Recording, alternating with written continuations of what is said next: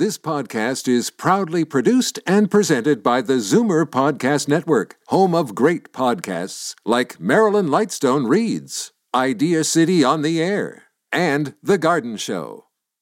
You're listening to an exclusive podcast of The Garden Show with Charlie Dobbin, heard every Saturday morning at 9 on Zoomer Radio, the new AM 740.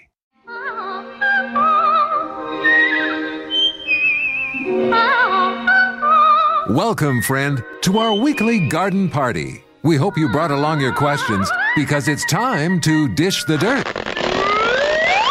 On The Garden Show with Charlie Dobbin, exclusively on Zoomer Radio. Yes, good morning and welcome to The Garden Show on Zoomer Radio with Charlie Dobbin, aided and abetted by yours truly, Dean Holland. How are you this morning, Charlie? I'm excellent. How are you? I'm really good. Really good. You're in Guelph. You've just done one of your famous productions, Tom Thompson's Wake. Yeah, we were at the River Run Center last night to a beautiful, beautiful house, and it was a great show and a great facility. Yep. And Guelph is the best. It's kind of the center of my universe, just so you know. Yeah, and I didn't realize that, but of course you live there. 6 years. 6 years I went to the University of Guelph. It just changed my world, changed my life. It's very fond memories.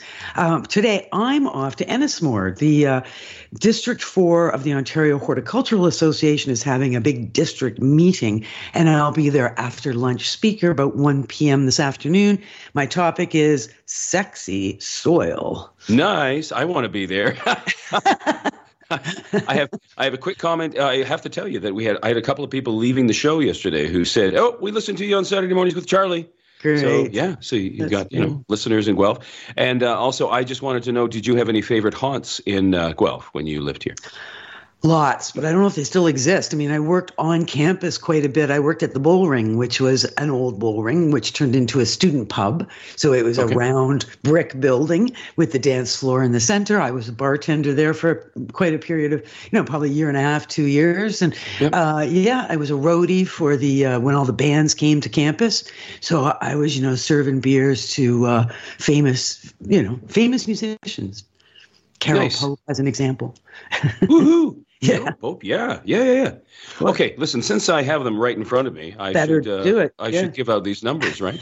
As for Ashley. So, I'm kidding.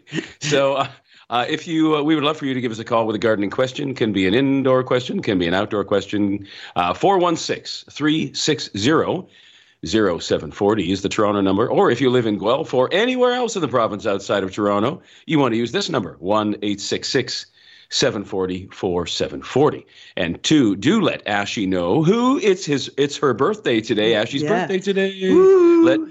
Let Ashy know. You have to say happy birthday to Ashy, and you have to let her know if you're a first-time caller. And then I will give you your garden wings. Okay. Sweet. We want you to call often, call early, and one question per call, please. Before I go to break, Charlie, do you have a quick announcement, or are we good to go? We're good to go. I just wanted to say Paul Oliver was on the show with me last week. You took a break, and boy, he enjoyed ringing the bells.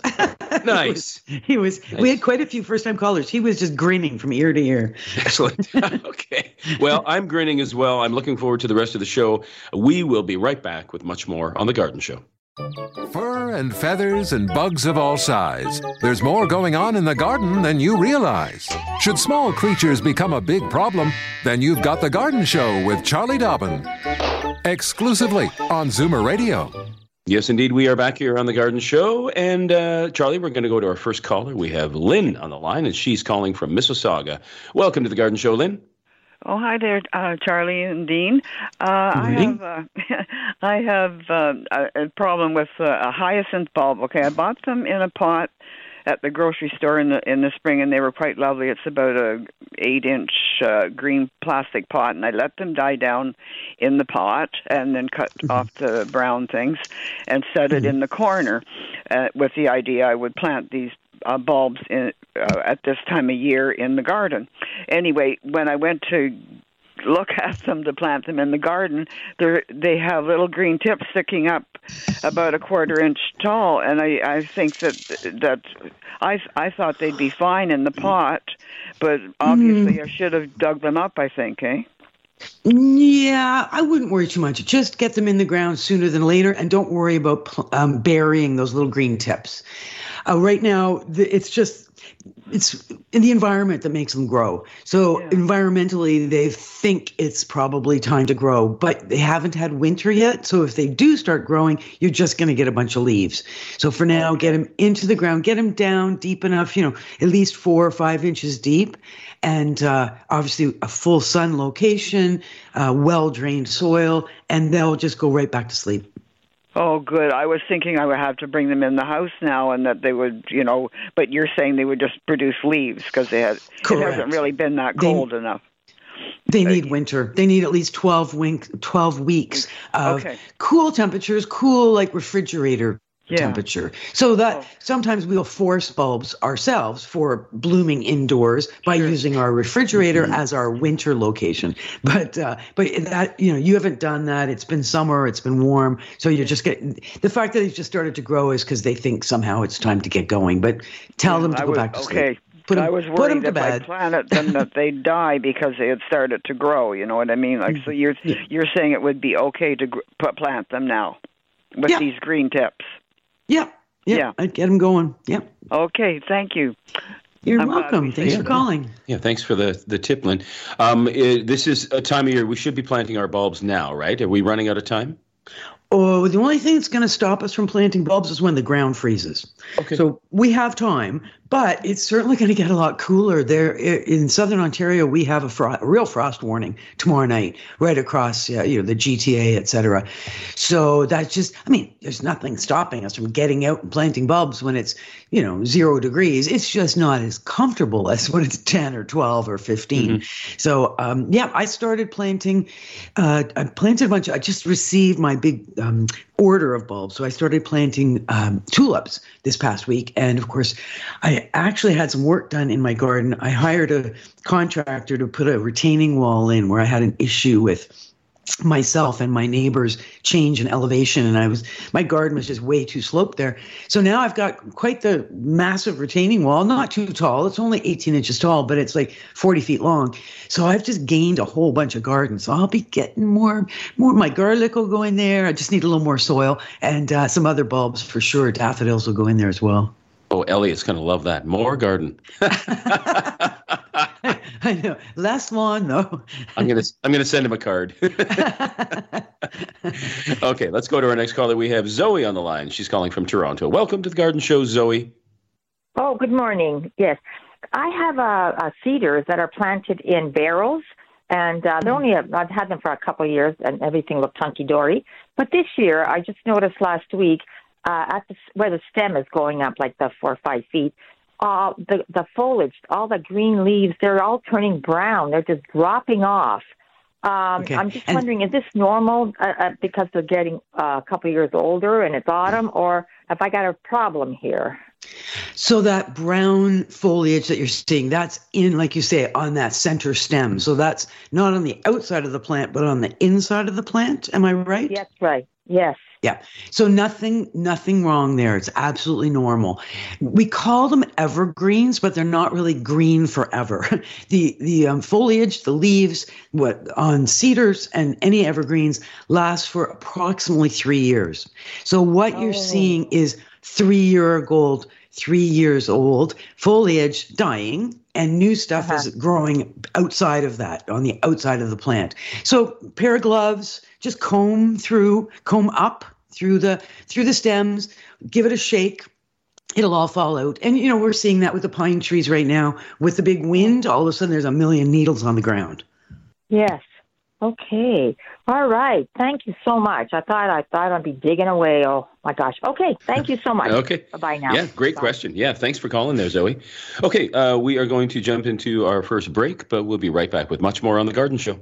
Daffodils and daisies, bluebells and begonias, forsythia and foxgloves, marigolds, magnolia, lavender and lupins, dahlias, delphiniums, stalks, phlox, hollyhocks, tulips and sweet williams. You've picked the right place for everything floral. This is The Garden Show with Charlie Dobbin, exclusively on Zoomer Radio. Hey there, yes, we are back here on The Garden Show. Before we go to our next caller, I do want to give the numbers out again. If you live in Toronto, the number to call is 416-360 0740. But if you live anywhere outside Toronto, within the province of Ontario, this is a toll-free number that you should use, 1-866-740-4740. Okay, and let's go to our next caller. We've got Rick on the line, and Rick, I see, is a first-time caller. Welcome to the Garden Show, Rick. Thank you. Thank you very much. I'm just going to give you your garden wings, okay, sir? There we go. We get very excited about our first-time callers. Yeah, welcome. Wonderful. So here's my problem. My wife and I planted a maple blaze tree in our front yard about 15 years ago, and it's just a beautiful tree. And earlier this season, probably in June, I noticed that the bark is splitting. And it cracks and then splits. So I guess the split may be 2 inches, maybe even more. And we called an arborist who came to have a look. At first he thought it could be lightning, which I didn't think that was the case. Then he thought maybe the splitting in the bark was because of not enough rain. And then he thought it might be because the sun shines on it, but it's the north side of the tree that's splitting. Right. And I live in Toronto, and going for walks a few streets over, there was another maple blaze, same problem. And this summer when I was in Stayner, Ontario, I saw a tree that was even worse than mine, another maple blaze. So I'm wondering, how can you tell? But how can you tell their blaze? Well, autumn blaze is actually what it's called. How can you tell what kind of maple they are when you're looking at them in the summer? How can you know what kind of maple? Well, when we purchased it, we were told it was a maple. No, blaze. I understand when you purchase, but when you're walking around like Stayner, for example, and you see a maple, green leaves. The tree has a certain shape to it. Oh, okay. And it's great, great tree. It's a cross between a silver maple and a red maple. And so you're right, it does have distinctive leaves. Maples tend to have very thin bark. And that's why we call that. There is an injury that happens, but it would have happened years ago. You've had it for 15 years in the same place. Southwest side of the tree, we will sometimes have splitting in the bark on the southwest side because of winter sunshine beating on the bark of the tree in February, early March. Everything warms up, but then of course sun goes down, everything cools off, and we get the split because we get the massive, the quick freeze of a liquid that has become thawed with the sun on it. So that would have been an issue years ago, and here you are 15 years later, you're having an issue on the north side. So I'm just doing a quick search here. Is that tree more susceptible to bark splitting than others? Because maybe it is. I don't know. So I thought maybe you'd had other callers that might have mentioned this to you in your travels. You'd heard about it. Now they did suggest wrapping it in burlap for the winter. Yep. Well, yes. Does that sound like a good idea? Well, burlap will help with that sun that isn't actually causing your problem. What does it look like right now when you look at that split? Where you said there's like a 2-inch gap, is it healed? Is the bark healed and it's trying dry? To heal itself. It is trying to heal itself. And by the way, we did have fertilizer injected into the ground. The arborist thought that might strengthen the tree. But it is trying to repair itself because at the edge of the split, it's like about 1 inch thick. It's just that when you look at the tree, even up higher, you can see that in previous years it split very, very little to the point where you could hardly see it. But this year it was unmistakable. And like right now I'm looking at the tree as I'm talking to you, and the color is just glorious. Yeah. Yeah, no question. You know what? Well, okay, so the arborist is correct in the sense that a healthy tree, a well-looked-after tree, a tree and, everything going for it, the right water, the right nutrient, the right space to grow and achieve its glory, will withstand environmental stresses better than a tree that has not been well looked after. So the fact that you're loving this tree and caring for it and keeping on top of it, the deep root feeding is a good idea. Do recognize that if we get a drought, a drought is 4 weeks of no rain or very little rain, it's time to do some deep watering with trees like that. Of course, now we're into the middle of October. We're not as concerned, assuming you've had I mean, Toronto had quite sufficient rain this summer, as far as I know, but the fall has been a bit dry. Did you get some rain in the last day or two? A little bit we did, yeah. Yeah, we did a bit. Yeah. But I'm just concerned going forward. If this splitting continues on into next year, the worry is, could we lose this tree? And is there any curative things that I could do?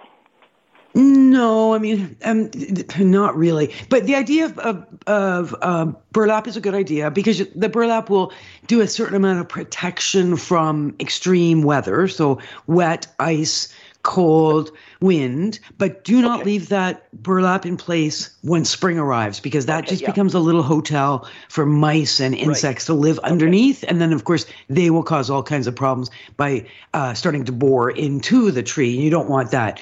The main thing with a split trunk, because they happens all the time. So, we see apple trees that are 150 years old. They're so cracked. The whole tree is hollow in the center, and yet it's still got, branches and fruit on it. So trees can withstand absolute crazy conditions. So as long as you're doing the TLC I referred to, make sure that split is kept dry. Don't let it be wet or sit wet or get infested with any insects or mildews. That sort of thing can be a concern. But as long as it's dry and healing, don't be overly concerned. Just keep looking after the tree as you are. So when I wrap the tree, my concern is if the burlap gets wet in the winter, it'll just stay wet on the tree all winter. What if I put a green garbage bag on the first layer and then burlap on the outside? Yeah, don't. Plastic is never a good idea around plants. They need to breathe. They need that circulation of oxygen and carbon dioxide in order to. And remember, the plant is virtually dormant. So if it does get wet and it does freeze, it just sits there frozen. The other thing is, don't wrap it at all. Just let it be. Just let it. Like, I use a white spirals on my trees, the white plastic spiral wrap on the trunks. They're young trees, and that protects them from the southwest. In your case, it's a pretty big trunk, and it's not the southwest that's your issue. So it's not the white you need so much. It's more just, keeping it clean, keeping it dry, and keeping it protected from any kind of invaders. Okay. All right? Okay, well, thank you very much for your advice. Yeah, don't worry. It'll be fine. Just keep looking after it. Nice. Okay, we're going to go to our next caller now. We've got Diana on the line from Dorchester. Welcome to the Garden Show, Diana. Hi, Charlie, and I had a senior's moment. Sorry. Call that sometimers. Yes. Anyway, my husband just came in because we both avidly listen to your program. We've got 15 maple trees on our small property in Dorchester. People think we're insane, but we love trees.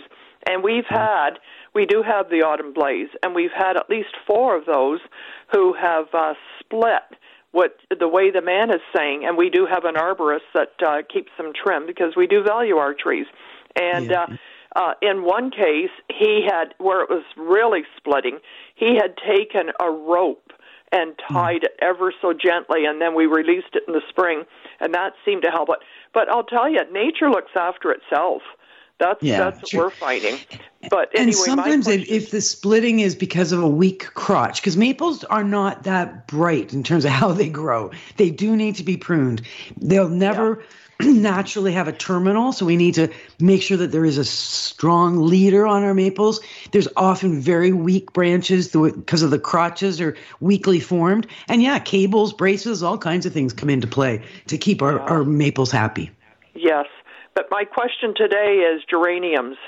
And I like using the geraniums for color because in my front flower bed it's a lot of blue, or like my hostas, and they don't have a lot of color really.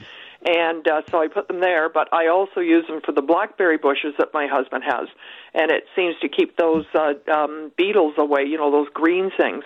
And but I want to, when I had begonias years ago, I brought them all into the house, and I saved them, and they were good for the summer. I've never done it with geraniums. Is this something that you can do with geraniums?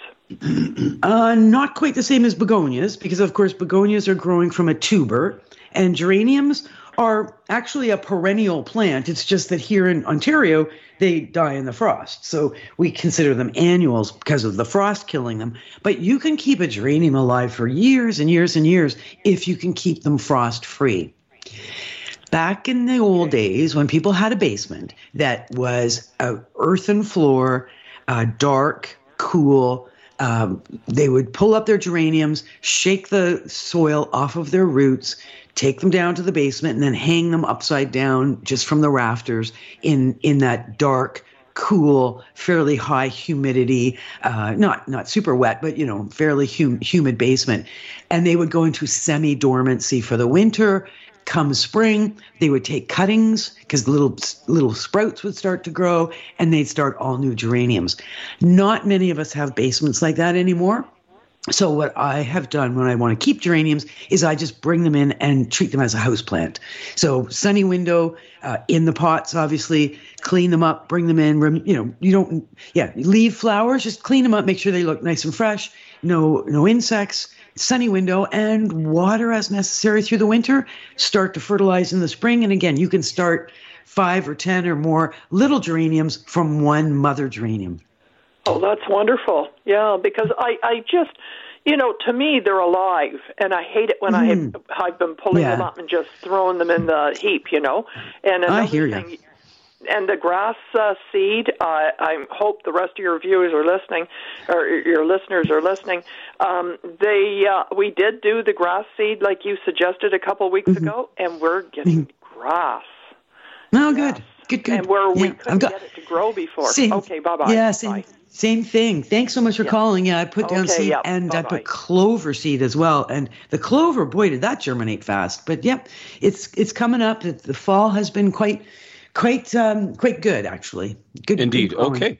The numbers to call us, 416-360-0740 or 1-866-740-4740. We are going to Pickering now, Charlie. We have Bill on the line. Welcome to the Garden Show, Bill. Good morning. What's on your mind there, Bill? What's going on? I've got conflicting reports on putting down grass seed at this time of year. Mm-hmm. And some are saying, no, it's too late. And others are saying, sure, go ahead. All right. This came up last week, too. You can put grass seed down now, knowing full well that the chances of it germinating now are quite low. Though the soil is still warm, the air temperatures are starting to drop. So, of course, the soil temperatures are starting to drop. We are not getting a ton of rain, but, obviously moisture is an important part of growing grass seed. We're actually in a funny kind of an in-between point here where it's kind of late for it to start growing now because it'll be such tiny little seedlings. By the time it gets cold, they may not survive. So if you want to plant grass seed, I'd wait another week or so and then put down all the grass seed you want and know in your heart of hearts that it'll grow next spring where you've planted it this fall. How much soil over top of them, Charlie? I always top dress. I'm assuming you're putting grass seed down where it's just a really thin lawn. You've already got an existing lawn, yes? That's correct. Right. So top dress with at least half an inch of good quality topsoil. Do that first. Rake it level. Scatter the seed like you're broadcasting seed, feeding the chickens. Do it when it's not windy so you can really sort of put the seed where you want it and it won't blow into the gardens. And then with your fan rake, just give it just one sort of swipe across, and that will put the seed, make sure the seed is in good soil contact. And also much of the seed will be slightly buried in that process, just a little bit. It doesn't need to be buried. The only reason we bury it is to try and protect it from the birds. So, because they'll eat it. So it's just one of those things, but the soil will make quite a bit of difference as well. So soil and seed go at the same time, a nice light raking with a fan rake, and let it be, and it'll be perfect next spring. Thank you so much. You're very welcome. Yeah. Thanks for the call, Bill. I asked you the same question, Charlie, last week as well. We were asking about grass seed, whether it's better to wait, because I think what we had done is my wife had put some down during the season, and then she had some left over. And so we took your advice, and about a week or so ago, she just put all the rest of it on the lawn, and we have seen some growth, but I think a stronger amount of growth because it's already been down for 9 or 10 days.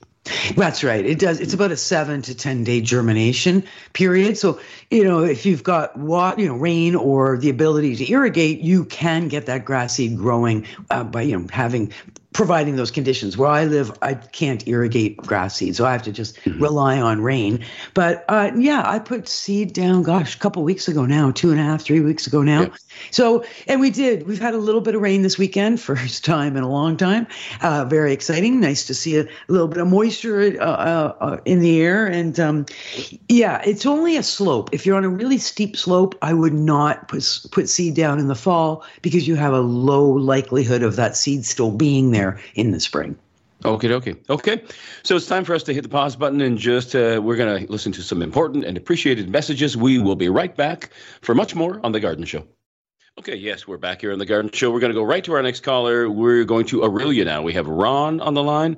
And Ron, welcome to The Garden Show. You are a first-time caller, is that right? Yes. That's right. Okay. There we are. Got our garden wings for you. Welcome to the show. Yeah. Okay. What's your question for Charlie there, Ron? Okay, my question is, we have some flower boxes on our deck that are probably 6 inches high or maybe 8 inches high. And in the spring, we put the ordinary soil in the bottom, and then we put potting soil on the top to plant our flowers. Now, then in the fall, we have to empty that soil and that potting soil out. But I read on the internet that said that you can't reuse that earth and potting soil for next year, and also that you should not spread that all over your lawn. So what are we supposed to do with this earth that we take out of our flower boxes? Okay, so why did it say you shouldn't spread it all over your lawn? There was no reason why. It just said in the internet, don't do that. Okay. All right. So this is the crazy thing about the internet. You just never know what you're reading and who wrote it. Number one, if the soil in your potting boxes, your flower boxes, was fertile and sufficient to grow flowers or whatever you had, herbs, vegetables in those flower boxes, then there's no question you can definitely put that soil out on your lawn. Not a problem. Maybe the internet was referring to there might be some little seeds might have dropped from some of your flowers and that might come up in your lawn. Hard to say.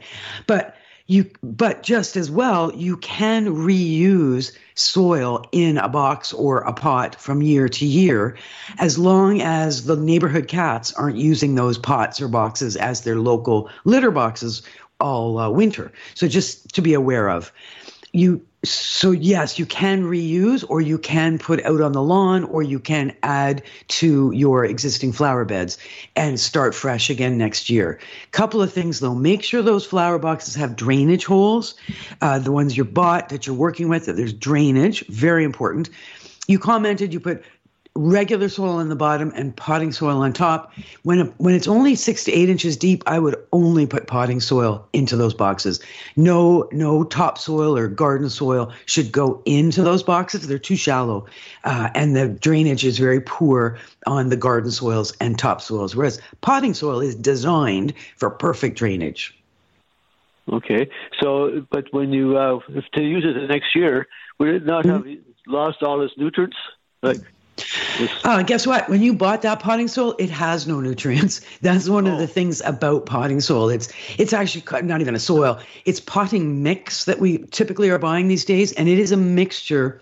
There'll be some bark, there'll be some peat moss, there'll be perlite, vermiculite, all kinds of things come together to make a really beautiful media for the plants to grow, but it is virtually nutrient free. It is inert. There's no fertility in your potting mixes. If you look closely at the label, it'll talk about a nutrient charge, and it'll have a 0.01, 0.02, 0.01 fertilizer added, but that is strictly to start your plants. That's good for about 2 weeks. And after that, you have to get into some regular fertilizing, which is every 2 to 4 weeks with a water-soluble fertilizer throughout the growing season. So next spring, if you were to reuse it, you'll just clean out the roots, the debris from this year's growth. You'll add some fresh potting soil because it will have dropped over the spring and summer and winter, and pop in your new plants and begin your fertilizing it. Regular, either a slow release, which is good for 3 months, or a regular every 3 weeks with a water-soluble fertilizer. Okay, that's good. Okay. Yeah. Okay. Thanks for calling. Yeah, thanks for the call, and feel free to throw that potting mix on your lawn. Yeah, that's right. Well, it sounded odd to me that they would say not to do that, because I certainly do that. If I have a pot that I'll just throw it somewhere on the property. Exactly. never imagine that it would be doing any harm. But no, and if the odd thing comes up, like a seed comes up, that just just adds to some of the other seeds that are coming up, dandelions and everything else. But just a quick aside as well, for people, sometimes like that was a long call with a lot of, or long answer with a lot of information. Remember, if I speak too fast or say too much, you can always re-listen to the show. So this show is podcast. It won't be available to be listened to till probably Tuesday or Wednesday next week. But once it's up at am740.ca podcasts, The Garden Show, once the show has been put up onto our website under podcasts, then it's there forever and ever and ever. So you can always say, what did she say about such and such? You can always go back and listen. Great. Okay, we have another first-time caller on the line. We are going to Rockwood. We have Jean on the line. Welcome to the Garden Show, Jean. Thank you, Dean. And hi, Charlie. I'm going to give you your garden wings. There you go. It's a garden wing show today. It sure is. Welcome. Thank you. My question's about a hydrangea.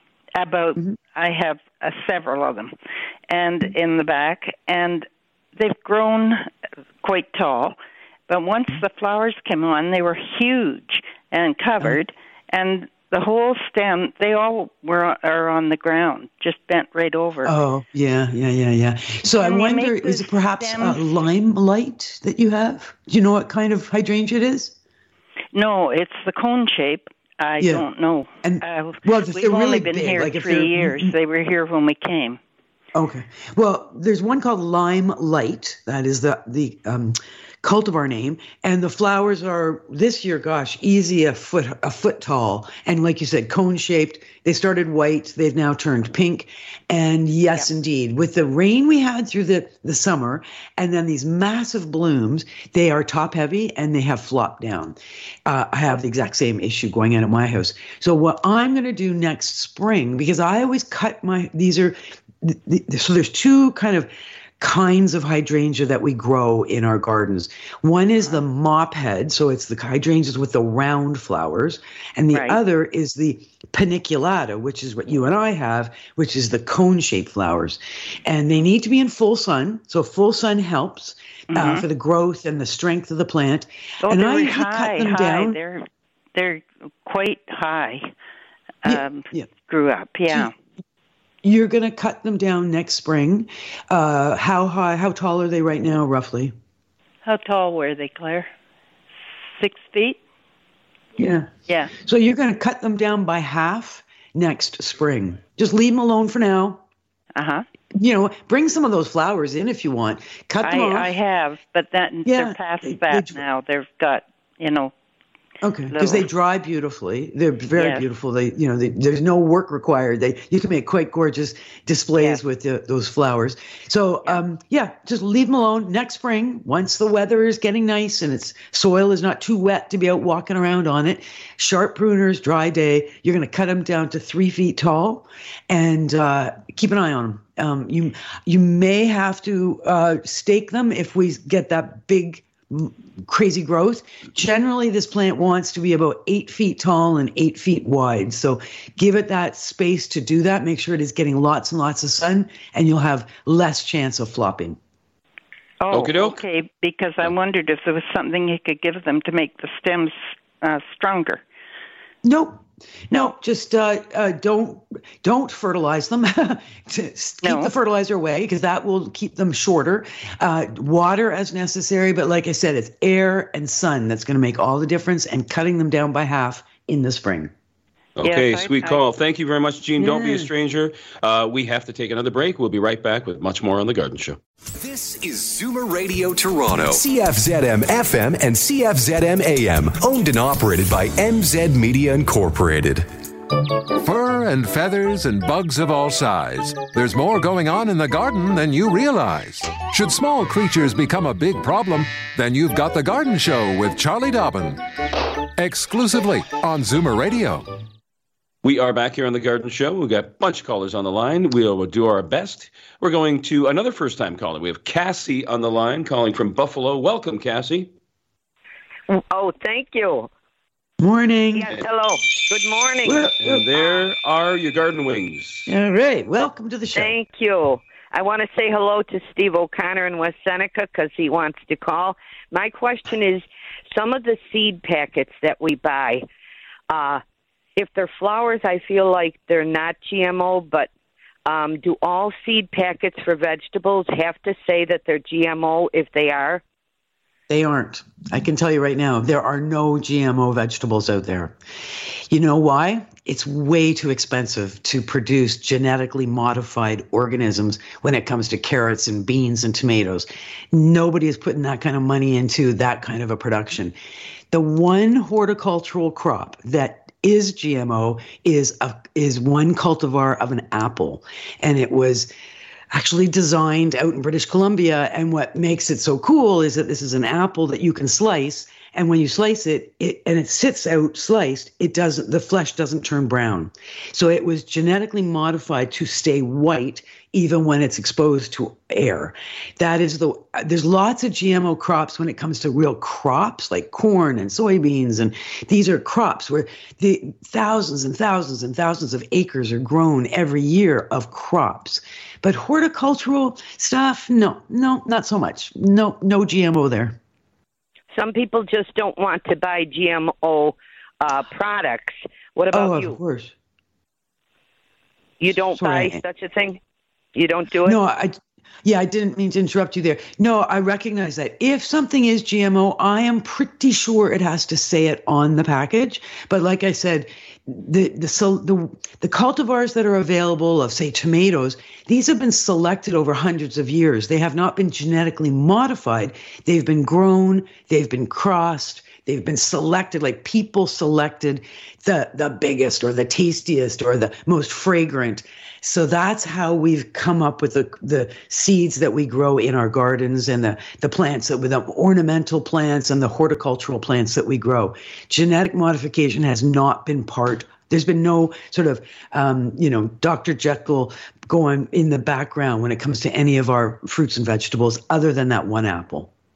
I have seed packets that said 2023 on them. Can I still use them next year? Should I put them in the freezer till then or in the refrigerator till then? No, but yes, I would, depending on what they are, some seeds will hold better over the year, over the winter.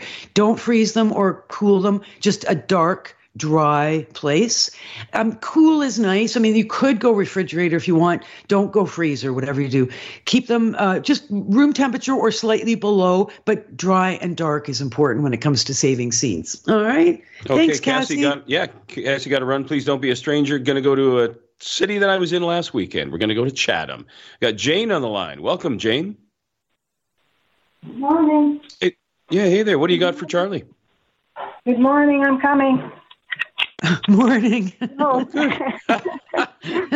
She's running to the phone. What do you got there for Charlie there, Jane?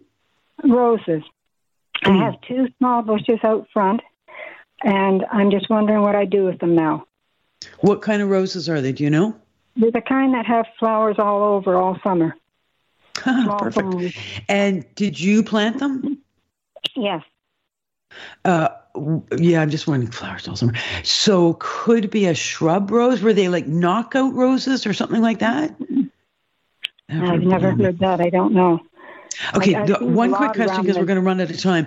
Do you know, are these roses growing on their own roots or are they grafted roses?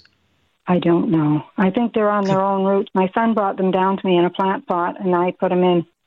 Okay, so if they're on their own root, which is quite likely, or not, it's sort of 50-50 either way, you could get down and look. If they're grafted, they'll have a big bulbous, swollen bit on the stem that's either just at ground level or perhaps just below ground level, depending on how you planted them. But if they're on their own roots, don't do anything. Just love them. Enjoy them. They'll keep flowering, and as long as you've got the balmy weather that you always seem to have in Chatham, then they'll just keep blooming and blooming on. And eventually, frost will shut them down, and the leaves will drop, and the little flowers that are still there, or the buds, leave the hips, right? The little fruits that form for the winter, because the birds will enjoy the seeds that form after the flowers, and leave those alone. next spring, once it gets, warm and sunny and the birds are singing, we get out there and we cut our roses right back. But I wouldn't do anything fancy for the winter. If you suspect that they were grafted, the only difference is that I would pile. Once you've had a really hard frost and the roses are truly dormant, I'd pile 4 to 6 inches of, just go to the store and get some black earth or topsoil, a couple of bags, a bag per rose, and just pour that soil over the crown of the plant once it's dormant. So that's going to be probably a month from now. It's not yet. Yeah. Okay. Thanks for the call, Jane. We are, my goodness, we're at the end of the line. That's crazy. Just a fast show. Yeah, and great questions. Yes, indeed. Great questions as always. And what are you up to this week? What do you got to do in your garden? Well, as I mentioned, I'm off to Ennismore this afternoon. Right. My garden, I got more bulbs to plant. I've got all kinds of things to do. I have a list. I have a really long list. And you have a list for Elliot, too. So. Exactly. He always goes, oh, that's above my pay grade. I can't do that. Like, he can't even whippersnip, right? It's like, getting out the whippersnip. He goes, oh, no, I don't have a license for that. It's like, we got to get you trained up on a few things, my friend. Yeah. So, that's right. Anyway, yeah, he's the mower. No question. He does the mowing. So listen, and we've got some garlic to plant this week. That's what's good. on. Me too. Yeah, me too. So thanks, everybody. Big birthday greetings to Ashi. Have fun at Niagara Falls. You drive carefully home from Guelph, Dean, and I will see you all again next week. This has been an exclusive podcast of The Garden Show with Charlie Dobbin. Heard every Saturday morning at 9 on Zoomer Radio, the new AM 740. This podcast is proudly produced and presented by the Zoomer Podcast Network, home of great podcasts like Marilyn Lightstone Reads, Idea City on the Air, and The Garden Show.